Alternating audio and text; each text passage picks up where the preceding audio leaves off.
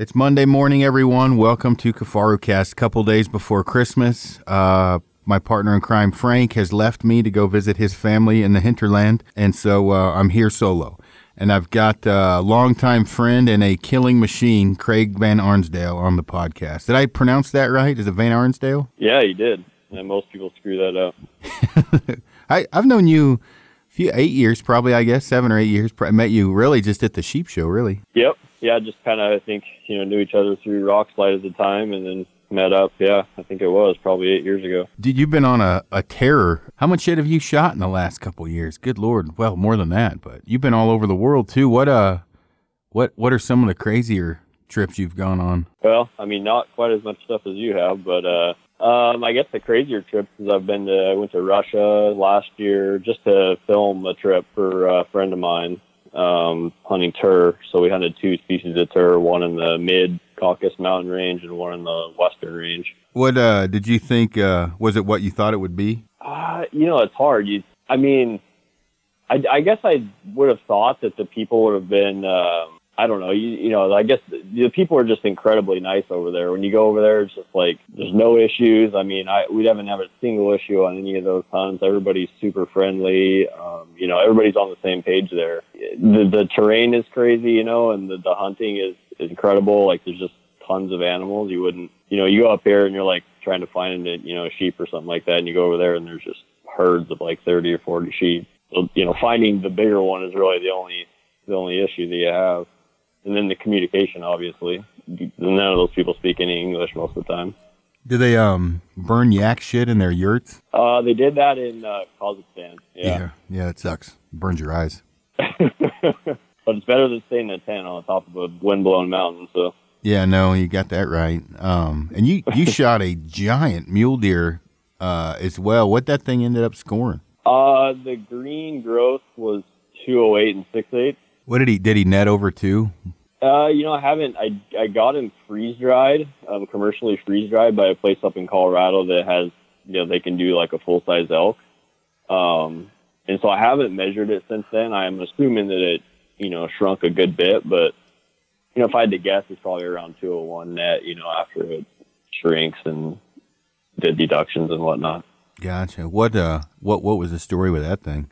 Well, when I moved to Arizona, it put me, in the resident pool after I, spent the time there to become a resident, and I just kind of threw my name in the hat, just figured, hey, didn't plan on hunting Coues deer with my bow is really the plan, so just figured I'd throw the name in the hat. Couldn't believe it. I drew. I decided, hey, that's like literally once in a lifetime, not only to draw the tag, but to draw it on that kind of moisture year. Yeah, it was like the best moisture in like 30 years from what I've heard. But, and so I booked an outfitter, Jason Bond. He's out of Flagstaff, and just a super cool guy. He's a retired police officer. He's guided the strip for like 26 years. And, I came into camp that day, and he had some giant non-typical bucks, a lot of bucks in the like 210, 215, 220 range, even a couple that were bigger. But then he showed me this typical, and he had seen this deer like, with his glass for the last 3 days in a row. It just, 37-inch, clean 4-point, clearly a 200-inch plus deer. And I was like, yeah, let's hunt that one. Oh, yeah. How'd it go as far as the stock and all that? Well, I stalked him twice on the first day, and I had him at like 50 yards the first day, the first stalk, but he was behind a PJ on the other side of it.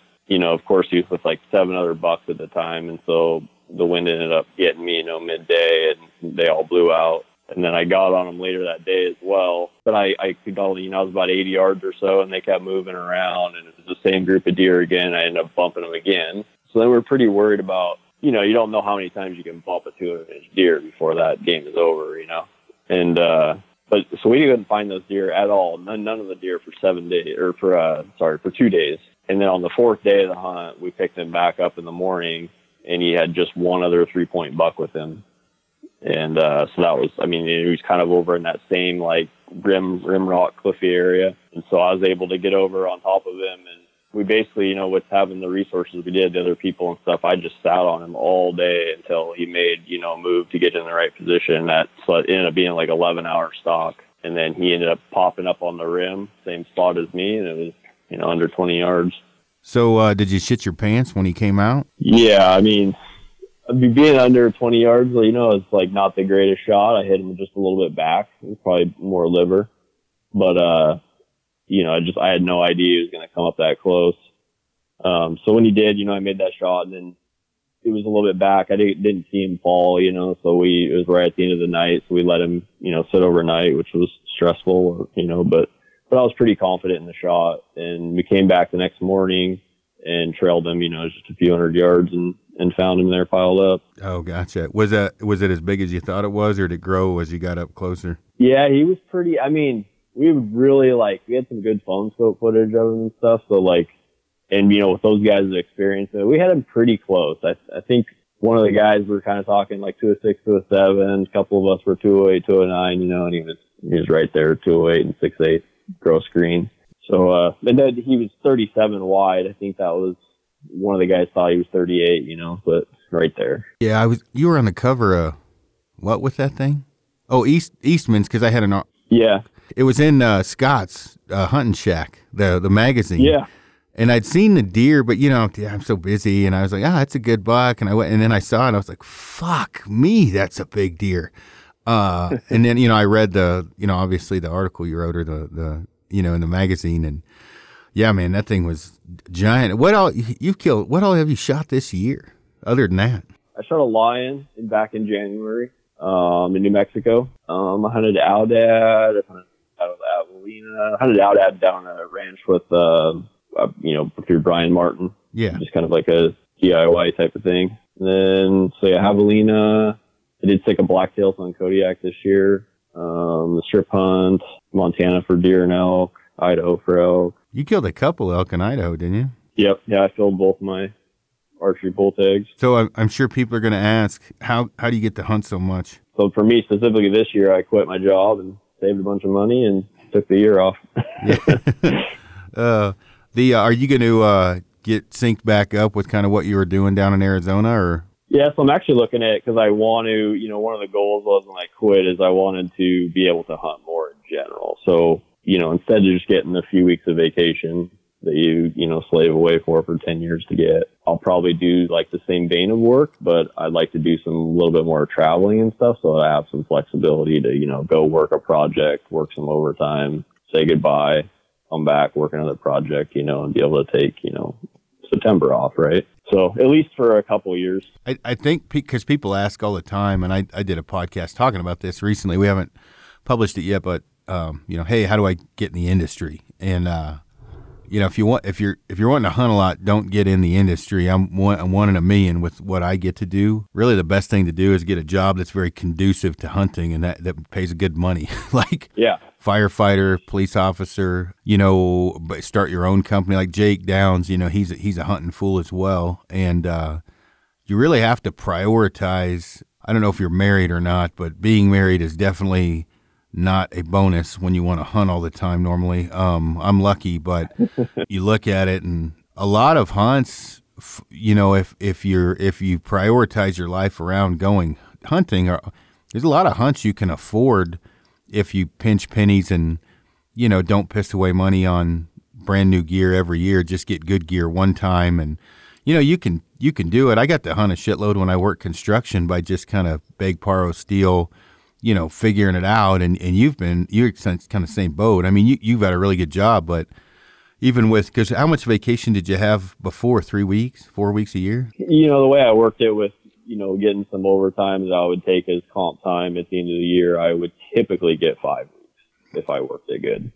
Yeah. And that's, obviously more than most, but 2 to 3 weeks is pretty feasible if you've been working at a job in a while, and you can hunt your ass off with 3 weeks of vacation. I mean, that's quite a bit if you plan it right. But if you have a family and you have to go on family vacations, that's going to fuck that up quick. Yeah, no, exactly. Yeah. And like you said, I mean, a lot of the hunts I did this year, I quit. I didn't have any income coming in, so it was just the money that I had saved, and of course I did do, a few guided hunts, but out of all those hunts, that's just gas money, backpacking food, and a tag. That's it. Yeah, I mean, your Idaho hunts, for a good example, not that I want more people in the state of Colorado hunting, go hunt some other state, but you can do it, right? I mean, you can go and hunt, let's say, whatever, if you wanted to go hunt blacktail, which sucks. But if you wanted to hunt blacktail, you land in Portland and, you head out. I mean, not that expensive of a tag. I mean, your chances of success are zero if you don't go. Yeah. And so you're just trying to stress it because, whether it's haters or guys with questions like the deal with Scott, I just kind of wheeled and dealed with Scott, got him some packs and, whatever. And so I really kind of a trespass fee. And you were just down there, Scott, with Top of Texas Outfitters. Same with the Outdad. You can get into a lot of different hunts if you're careful, trespass fees, tags. It is expensive, but if you want to go elk hunt, you can budget $1,000 in there, and with the tag and everything, that's pretty realistic to be able to go hunt out of state for elk. And if you're buying a brand new bow every year, that's probably gonna put a ding in the hunting fund. Like that's where I see guys kind of get in trouble. As much as I like to match, actually I'm kidding, I hardly even match now and I get free camo, but you don't have to match your clothing, right? You just get good clothing. Don't buy cheap shit because you're going to have to buy it again.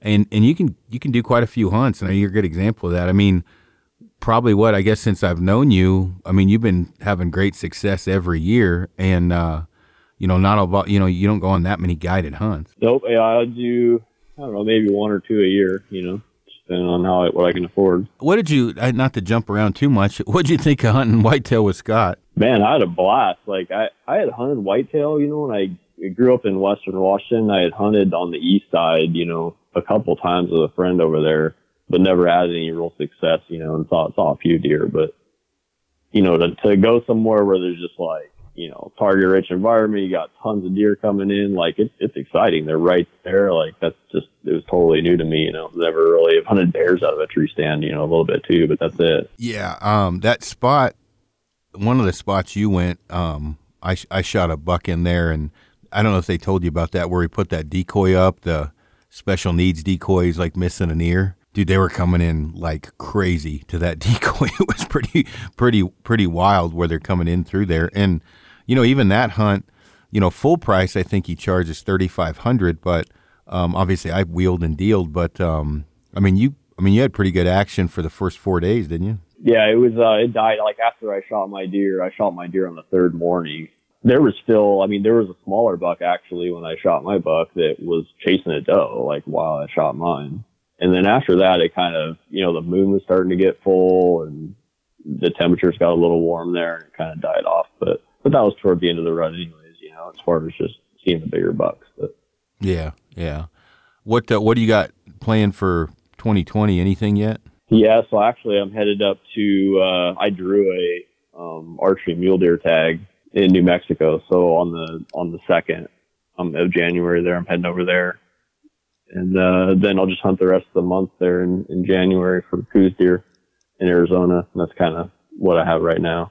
Yeah. You got anything you're hoping to get for the fall season? Man, I've been putting in for lots of states for years, and I'm kind of getting up there. I haven't really drawn any good elk tags. So, I'm hoping to draw a good elk tag, but I don't know if it'll happen or not, kind of in that last couple of years before I'll be 100% draw, What gear-wise for like in-state backpack hunts, and you can mention the K word even though I'm not a big fan, what are you running for gear? Like, you run my pack, but clothing and your bow setup, shelter, things like that, just because one thing for me that I try to stress to people is when you buy gear and you're planning on hunting all over Hell's Half Acre, you got to buy pretty well-rounded gear, just because of the different, you got shit flying at you from every different angle, whether, you're in Arizona and you're dealing with scorpions and snakes and shit, and then next thing you know, you're in Idaho where you're dealing with grizzlies. But what's your kind of mainstays for gear-wise? So, for like a shelter, I pretty much, I'll run the Hilleberg Atco single person for most of my stuff. I want to get that Enan because you just don't need the really 4-season, weight of that for most of the stuff I do. And then when I'm on like late season stuff, I'll run your guys' LaSalle Tooth or, an 8-man or something like that with a stove for shelter wise. For bag, I run a slick bag. 0 degree most of the time. I have a 20 as well. And then if it gets super cold, I've got a Western Mountaineering negative 25 actually that I just picked up this year. It's kind of truck and, teepee, something close to the truck, but it's amazing. It's like sleeping in a freaking bed of lava. And then let's see here. I guess so. Like bow is, I've been shooting a PSE this year, but I tinker around, so it seems like I've got a different bow company every year. Shooting gold tip arrows right now, the Pierce Platinum 300s, and I've been actually, so like this year I used the Thorn broadhead, that new expandable. I've been pretty happy with that. I've shot fixed mostly for the last several years, but I've kind of been toying around for like the smaller, deer species and stuff, using a good mechanical. And then I'll usually shoot a slick trick fixed blade for fixed 4-blade for elk and stuff like that. Gotcha. How many pounds are you shooting? I just shoot 70. And then what do you run for, like a backpacking stove, sleeping pad, headlamp, like anything specific jumps out at you that you found works really well, or do you kind of jump around on gear just seeing what works? No, I would say that's pretty solid there. I've had the same stuff for a few years. I use a little Zebra Light headlamp that just takes a AA battery. It's a flood. It's super light. I just throw it in my cargo pocket. It never leaves, along with a couple batteries. So that's pretty clutch there. And then for sleeping pad, I use that Thermarest X-Therm. That's been, I can't even believe how long I've had that. I've probably had that for like 3 years and somehow not even popped it. What kind of release are you shooting? I just shoot a trigger release, a Scott Echo.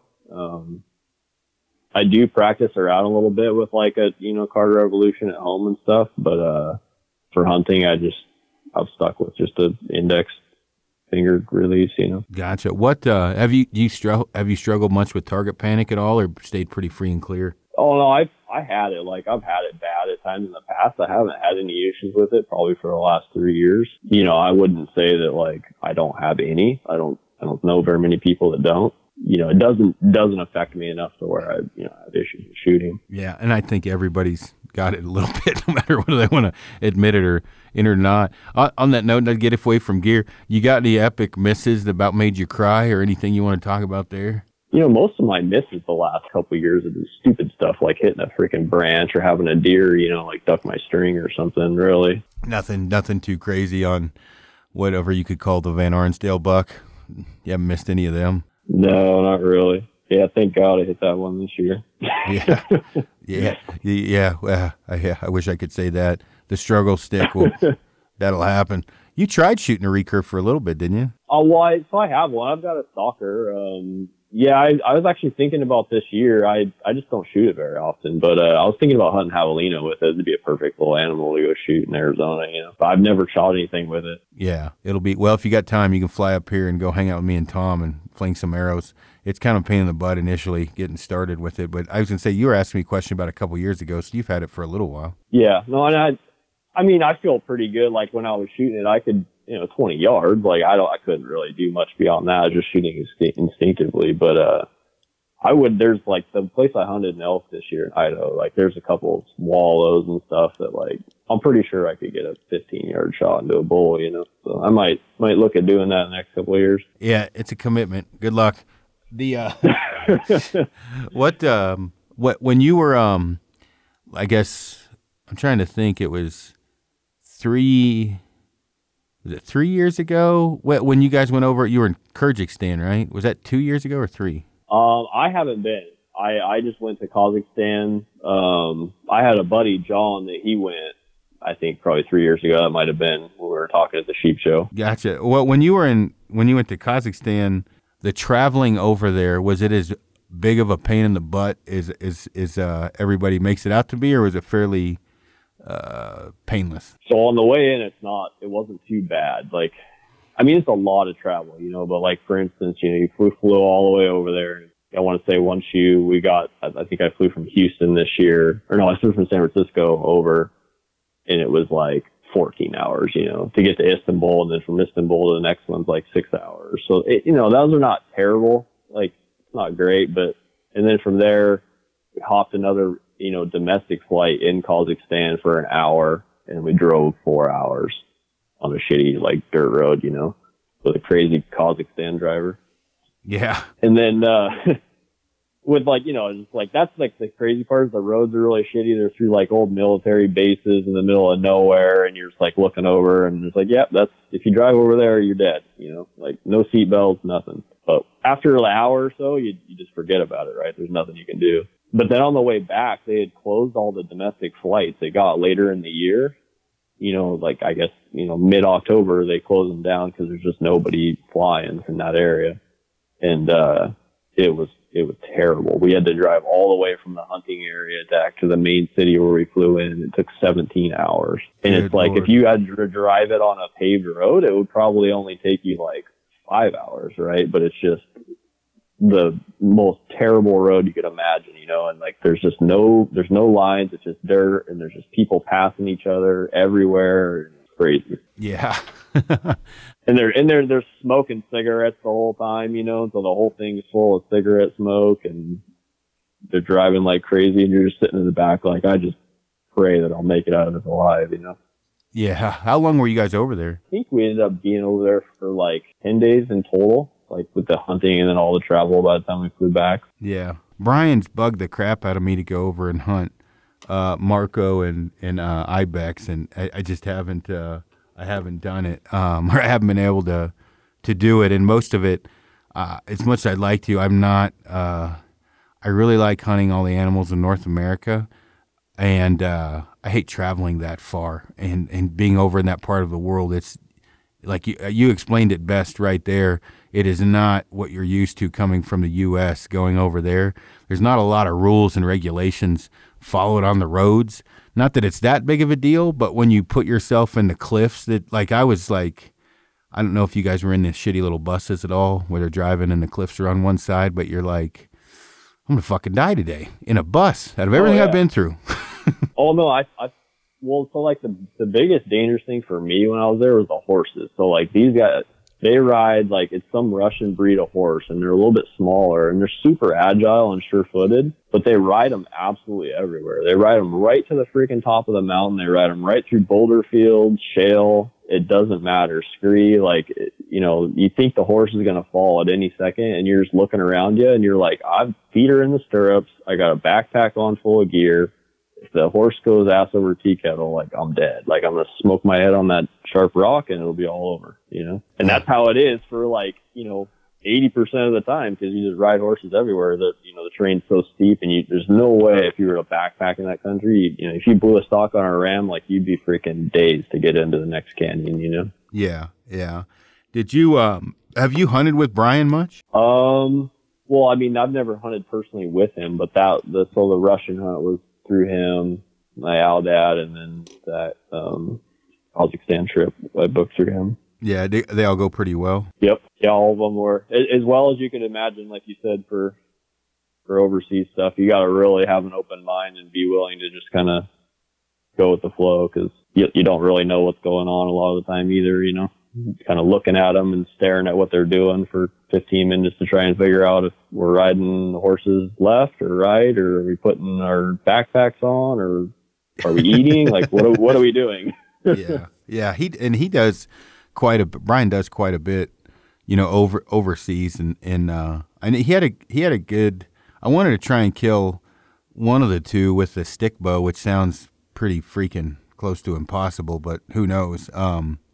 But I'm sure he'd like to watch me suffer and try it. But it didn't sound like it was the most feasible thing in the world to do, is to kill a Marco or an ibex over there with a stick bow. Yeah, they might, like, I don't know Brian's input on it, but I've heard of some of the things for bow hunters they've done over there. Is they like to put salt out and stuff, Oh, gotcha. Try and get them to come into a lick or something where you can control the situation a little bit. Yeah, it does not look like overly appealing on the videos I've watched, where there's 40 of them bedded in the middle of nowhere, 700 yards out, and pretty unapproachable. But well, it is what it is. I'm kind of curious. Do you plan on going over there yourself at all? I would like to do, I want to do, I'd say probably the next international thing I'd like to do is the Azerbaijan tour. I think that would be pretty cool. And you can bow hunt over there actually. So if I did that, I would bring my bow and a rifle and give it a few stalks at least. What are you, so over the course of the last, I don't know, since I've known you, hunting around. Any of those hunts stick out more than the others, leaving out the 200-inch mule deer? Any of the other than the nose that, especially ones that you could suggest to guys? Because we get a lot of people obviously just wanting to start getting into hunting or come out west. Any of those hunts that kind of stick out in your mind that are affordable that you'd suggest to guys to go? Yeah, I mean, my favorite thing to do really is hunt elk with a bow, in September, which, I mean, there's plenty of places you can go do that. I mean, Idaho's kind of like my favorite state to just do over-the-counter stuff. But then, like, I mean, I've done Sitka Blacktail a couple times in Alaska. That is like, I mean, for like a really adventurous type hunt, like out of the ordinary for most people, just the, seeing new country and experiencing Alaska and stuff, like, I think that's probably one of your best bang for your bucks. You can do that for less than $4,000 door to door, like including taking care of some of your meat and everything if you plan it right, and then tons of deer, Yeah, well, that's what I say. Booked one. I'm going over there this year. There's no guide, and that's what it looked like somewhere around. With the charter fee getting in and taking care of animals and everything else, I figured somewhere between that 3,000 and 4,000 range on the high end would get you there fairly easily. You know what I mean? Getting the animals back, shit, man. I found just freeze them and I fly back with them and just pay for the fee to come with the meat anyway. You know what I mean? And just pay for the extra baggage. Yeah, and that's exactly what we did. I mean, we shot. I mean, we all had 3 deer tags, that when I went this year, but, we just shot one each and we just froze them. And at the hotel, like most of those places you go to, they're used to fishermen and hunters and stuff. So they have like walk-in freezers in the hotels and you just freeze your meat. Like you said, throw it in a freaking fish box and ship it with your bag. Yeah. I mean, that's what we did this year with, Frank got a goat and then I got that Wolverine, and we just froze them and brought them back. They threw some extra fish in there for us because we had extra room in the box and a little bit extra weight to go, and it worked out good. And I've done that in several different areas where I've come back, and pretty inexpensive. I think it's $75 for extra bags, so it's a hell of a lot cheaper than trying to ship it back, and depending upon someone to do it too. So those are kind of some of my favorites. I mean, I like high country mule deer too. Those are cheap and easy for the average guy, and if you're willing down with a bow, there's a pretty good amount of tags that are available, even if you don't have any points, Yeah. Well, cool. Well, anything else you want to cover, man, while you're on here? You got so many different hunts under your belt. I don't really know even what else to cover. The mule deer was one I just wanted to hear about because it's such a damn big mule deer. But any advice for guys that are trying to hunt more than they are right now?